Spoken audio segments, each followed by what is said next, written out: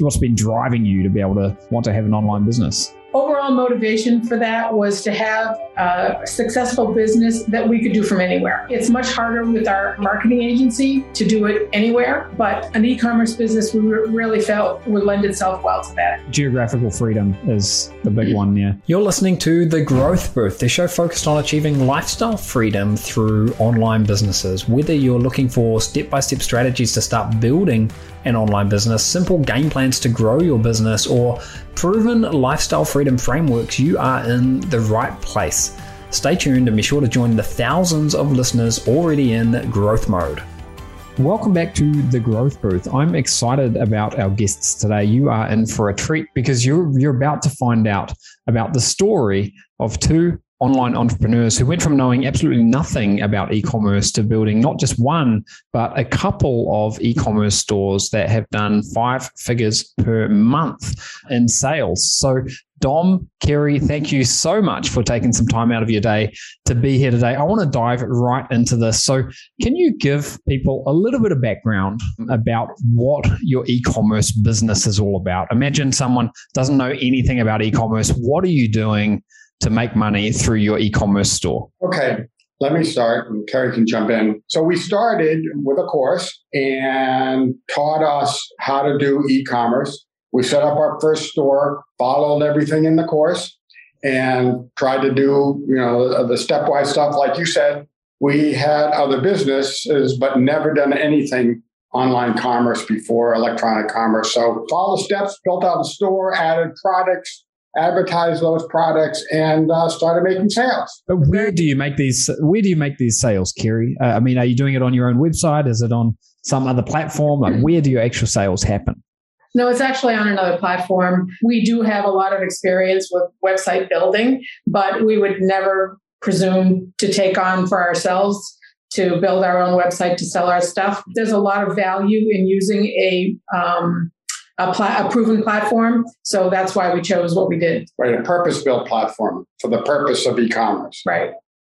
So obviously the course that you went through is the Kibo Code, which is a course that Steve Clayton and I put out. And the platform that you're using is called Cartsy, which is part of that. It's an e-commerce platform that allows you to set up an optimized store and make sales. But you can also sell using other methods as well. Like you can sell on the Facebook Marketplace. Are you doing any of that, or are most of your sales actually happening on your web store? Well, actually, as time went on, we kept adding more channels.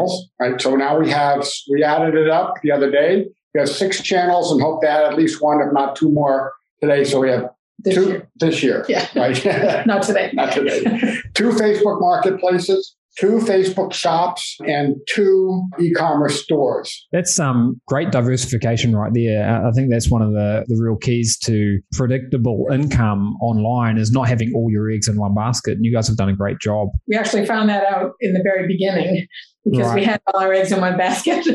Yeah, well, I followed a similar path. I had eggs in one basket when I started out as well, and I learned that lesson pretty early on, thankfully. Now, the model that you're doing is called dropshipping, where you don't have to buy any inventory up front. You don't have to have any products in your own home. When someone orders a product on your store, at that point, you get the money from them and then you can buy that product. That's what the Kibo Code method is all about. And depending on when people watch this video, they may be able to go to the kibocode.com and actually participate, or they may not. It just depends on when they're watching this. Did you have struggles when you were starting out with your e-commerce journey? Like we said, ground zero. We knew nothing about. We bought plenty of stuff in e-commerce, but we never sold anything on e-commerce. So we were total newbies. And, over the course of time, we would get locked out of one thing or get locked out of another and have to get our access back. And we were advertised on, say, Google, and Google would say, no, you're a bad actor, and shut us down. And then that's the eggs in one basket. We only had, our only outlet to let the world know was Google. And then when they said, no, you can't advertise anymore, we were, well, now what? Then that kind of prompted us, frankly, to get into the Facebook Marketplace as we were working with Google and working through the issues that Google thought they had, the thought that we were doing incorrectly. But in fact, they finally figured out that no, we were behaving correctly under the Google rules, and they turned us back on, and we've been on ever since. But we were probably off for 12 weeks near the very beginning when we were just getting started. So now it's not as big a deal, but then it was a huge deal. Because basically, as you said, eggs in one basket, or Terry said, we had no outlet, no way to get our message out. Unfortunately, this is part of the reality is that a lot of these platforms like Google, they will often think you're guilty until proven innocent kind of a thing, and that's their approach. And there are some bad actors out there who do try to do suspicious things online, but once Google and the other platforms like Facebook and so on realize that, look, you're the real deal, normally they have no issue at all with people selling. What about your background though? You said that you didn't know anything about e-commerce. Like, what did you do prior? Did you guys have day jobs, or what's your background? I'll start, and Terry can jump in because our backgrounds are different. I had a day job many years ago and got laid off in 1993, I think, somewhere around there.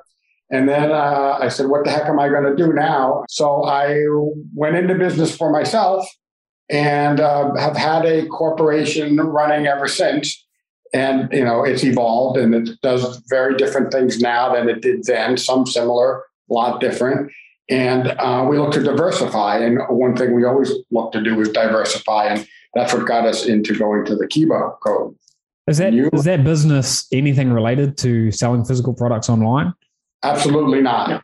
We have a couple of SaaS products, software as a service. And we have mostly, we do like a marketing agency. We help people build their business, grow their business, use automation to... It's a completely different model. Totally. Yeah, totally. Yeah. We really mostly sell services. Right. And how about you, Kerry? What was your past life prior to becoming an e-commerce entrepreneur? I've worked with Dom and his business on and off over the years, more and more as the years went by. But prior to that, I was a nurse working in a hospital setting. I did different roles as a nurse, but yeah, it was a job. Obviously, also a completely different world to building your own e-commerce business. Totally. I'm sure there are some different skills and mindsets and characteristics that helped you guys succeed, because I don't think success really happens by luck. Can you talk a little bit about the mindset that you feel like people need to have to be able to succeed at a course like the Kibo Code or any kind of e-commerce business for that matter? What's the type of mindset they have to have coming into something like this? So I think they have to be open to opportunity, have pretty strong work ethic. Doesn't mean you have to do it as a full-time endeavor, I don't think, because I do think you could do it part-time, but you have to be committed to it. Yeah. There's a lot to learn. There's everyday things that need to be done and strategic things that need to be done. That's what I think spells success. It sounds like it's a real business. Yeah, right, exactly. So exactly. They say if you're not making money, it's a hobby. So our goal is to make money. Additionally, I'd say you're going to have setbacks if your background is having worked for an employer for most of your career. It's a different world because the setbacks are more personal, I would say, when you're working on your own. But you just have to just keep on going through, So as Winston Churchill said once, if you're going through hell, keep going. And that's what you have to do.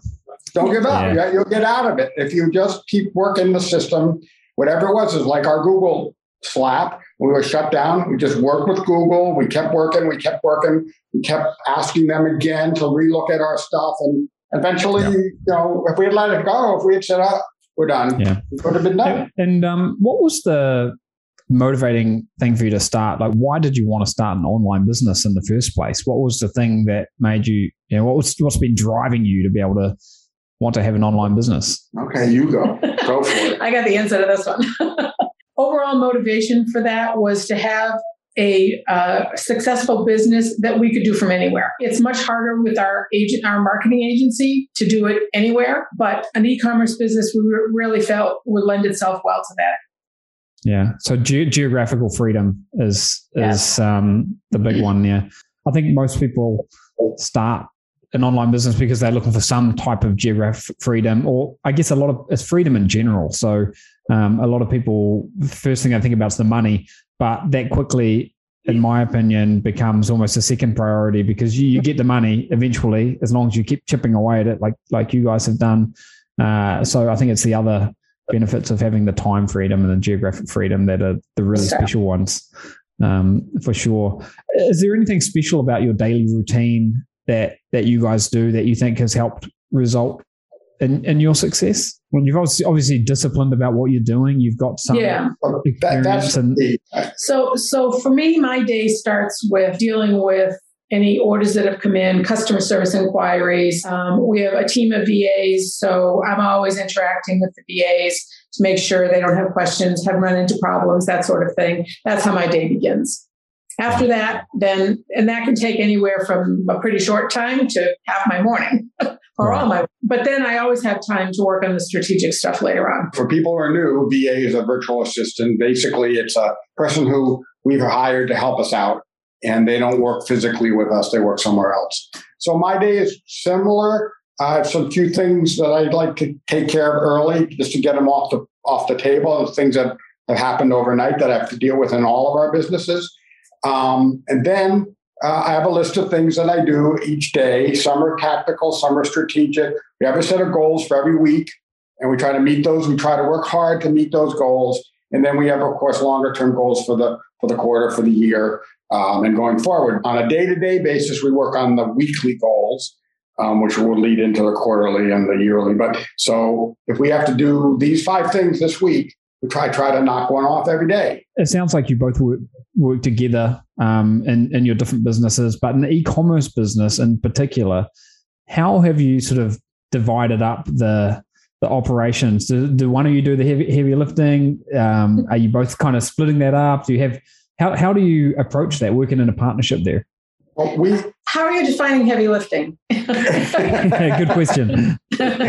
So we both do heavy lifting, but in different areas. That's the way I would answer it. Is that politically correct? So, anyway, you have to be careful what you say. Exactly. So basically, I do the more technical side of things in general. I manage my own Facebook marketplace. I do the looking for technology that'll help us. We both kind of look for products, and Carrie does the management, and she can tell you better of the virtual assistants and putting the orders. She actually puts the orders into our drop shippers. I do right now. I do all the order management, but I'm always looking for things that I can delegate out to the VAs. And we've done more and more of that over time. So I think I agree. I agree with John. We do different things. We pretty much spend, I would say, equal time on the business. And I would also say that getting a virtual assistant was life-changing, if you will. It made the difference in the business in both in its growth and our excitement about it. And not excitement because it grew and we got more money, but excitement because we could do things we were better at. And that you want to do. And that I want to do, right? And they kind of are the same, right? If you're better at them, you kind of like to do them. If you're not that good at them, you kind of don't like to do them. So, but then we would put the things out that we don't like or things we're not great at to a person who's better at doing them. And that made a big difference because it kind of lifts a weight off the shoulders because everything's getting done. So I would, but you're only doing the stuff that's important for you to do, and you have someone else doing some other things. And I would highly recommend anybody going into this business to do that as soon as possible, even if it starts costing you a little money at the beginning. Yeah. I think I've got 2 regrets with my own online business. One of them was that I didn't start e-commerce sooner because I kind of put it in the too hard basket. And the other was that I did everything myself for too long. I can vividly remember when I started hiring a VA or VAs, virtual assistants, that my business started to explode. There's like a point in time, I can vividly remember it. And I was getting them to do the most mundane little things, but it was a game changer for me because I'd go to sleep at night, I'd wake up in the morning and I'd have 10 hours done. And I was like, oh my God, all of a sudden, because I was still working a day job at the time, all of a sudden I was getting so much more work done in a week, and it sort of put the turbochargers on my business. So I'm glad you found the same thing. Did you have experience in working with a virtual assistant in the past, or? We do have a couple of US-based virtual assistants that we've used on a part-time basis over the years in our agency business. So we had some experience with that, but the VAs that we hired for the e-commerce business are not US-based. They and they've been delightful to work with. I can totally relate to that. And I think just building a team in general. So in Steve and my business, we've got a team of must be about 65, 70 people around the world. And when you sort of multiply out how much work you can get done on a daily basis, and not just that, but that you can have someone who is actually a lot better than you at doing things. It's just such a no-brainer, and that's how businesses grow. Talking about business growth, I want to try to paint a picture for people who are listening to this. What has been, the best month? You've got a couple of stores. What has been the best month in those stores in terms of like a dollar number to sort of paint that picture for people? I think on our first store, our best month was like in the $10,000 range, a little above that. And our other store, what did we say, 15,000? It was about 15,000. Right. And but by best, I mean, okay, so the months are much better than they were at the beginning. So it's always so best and current are not that far apart. Of course. Yeah. How long did it take you to make your first sale? I mean, was it like an overnight success thing, or did you have to battle away? Or? No, we put a reasonable number of products into our store and tested a reasonable number on, I don't remember the exact number. On different ad platforms. Yeah. I think we got probably our first sale probably pretty early, but we certainly didn't have a great month until it was a while later. I think that's reasonable. And you've got offline business experience. And the thing I always say to people is, if I compare how quickly I can get an online business going to an offline business, then even if it takes a few weeks to get your first sale, it's still quite remarkable. So I don't know how long that took you exactly, but, Right. It's remarkable because there's so many tools out there to get you customers. If you have an offline business, whether it's brick and mortar or even another kind of service business, it's a much tougher, longer, and more and harder, difficult job to get your customers, prospects, leads, prospects, and customers than it is when you have these outlets, to let the whole world know what you're selling. If we talk about the products that you are actually selling, how do you choose these products? Are you following a general sort of theme? Do you sell products that you're interested in, or is it just everything and anything? So we did what we learned in the Ecom program initially, and had a general store, a sort of a very eclectic mix of products, and we chose them. Not randomly, but part of what we learned in the Ecom program was how to research products. And so that's how we chose them. We try really hard to keep our emotional bias out of the product choice, because we would buy it or we wouldn't buy it, it really is irrelevant. I always get amazed. The products that I think are going to do the best, or the products that I think don't have much chance, sometimes end up being my winners. It's so hard to predict. There's things that you can do to stack the odds of success in your favor.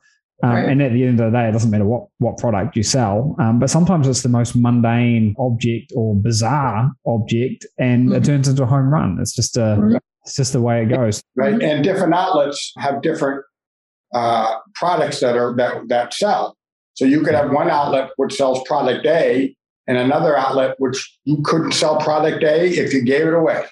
And, and then vice versa. So we found that it's very interesting from a human interaction or whatever, humanity perspective to analyze that out and say, wow, I sold 1 million of these over here, but I can't sell any over there. Yeah, it really is fascinating. And I think the more experience you get, the more you realize that almost any product can sell.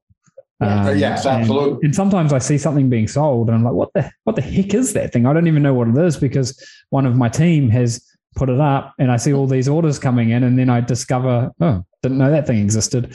But good problem to have. We have one of those. We have several. I mean, we have our VAs do our product research, a lot of our product research with guidance. With guidance from us, of course. They don't put anything up we don't approve, but as you said, Oh, look, everybody wants to buy this thing. What the heck is it? Okay.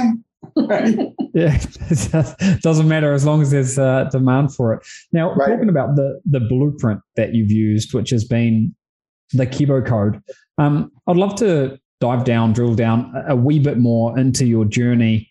Did you just follow the steps, step by step by step? Did you sprinkle a bit of your own magic in there? What did you guys do to see success with it? So can I just tell a little quick story? Oh, absolutely. So I'm going to answer your question in a roundabout way.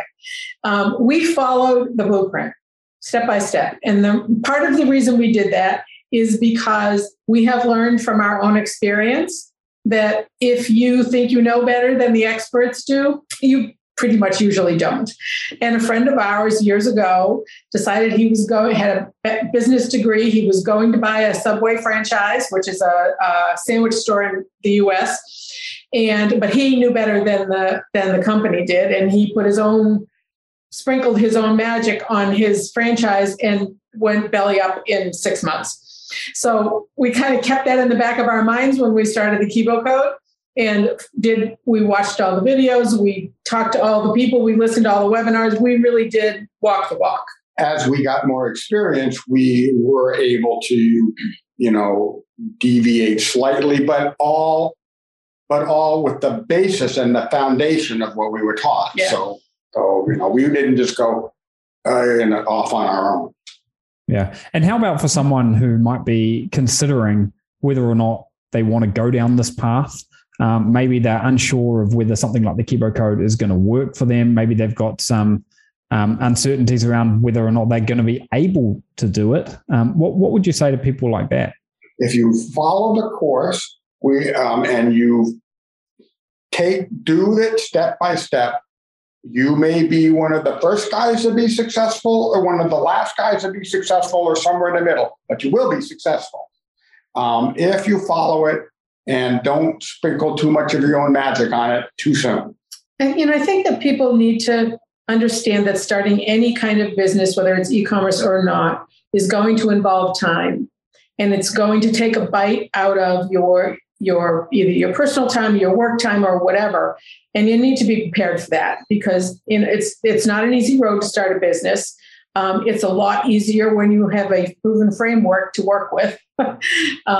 But it does require time and commitment. Yeah, I think that a lot of people expect magic to kind of happen overnight with online businesses, and that's because there are a lot of unrealistic claims floating around out there. I do think that in the world of online business, e-commerce is probably the most predictable, and certainly in a matter of a couple of weeks, you could have a store up and you could have products up, and once you've got a store and products, you could have traffic, and once you've got traffic, then it's really just a matter of time until you make sales. So I think it's important that people are aware that there's no magic bullet in any kind of a business. Online business is the same.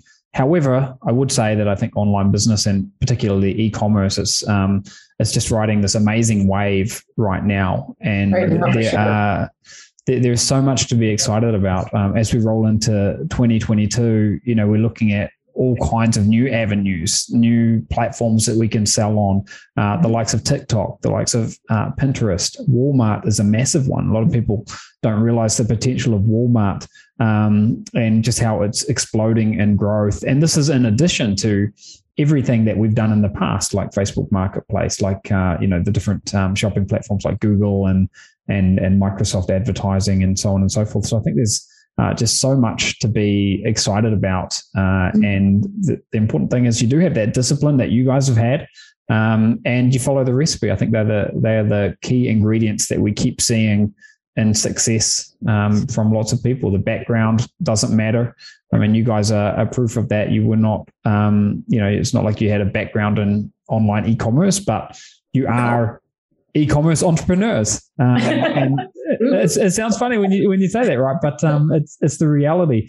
Just final question for you: ambitions, objectives for 2022 with your business. Have you got any numbers that you're chasing in terms of revenue or anything like that? I don't know if we have revenue numbers in general of how much we'd like to increase our monthly net revenue across all of our business lines. But I don't think we broke it down on a per business, did we? I think we did this morning. We did? Yes. We did for a quarter. We did for a quarter. So for Q1, we'd like it to be 1.5, what it was in the fourth quarter of 2020. So I think the growth that you can see with e-commerce, once you've got that foundation, it's absolutely huge. Because if you roll back the clock a year ago and imagine, January 2021, I mean, you guys, I think you knew almost nothing about e-commerce, and here you are a year later, you've got a couple of successful stores. So yeah, it should be, you should keep seeing this incremental growth. That works for us. Yeah. I'm excited about what the year is going to bring for you guys, and I'm looking forward to. We are too. I think that this is as horrible of things that the world has gone through in the last 2 years. I mean, there's never something that's 100% horrible, right? Everything has some bright spots here and there, and we'll never downplay what's happened to the world. But I will say that there are some opportunities that presented themselves. And I think e-commerce is an opportunity that has grown in much faster, exponentially faster, because of what's gone on in the world in the last 2 years.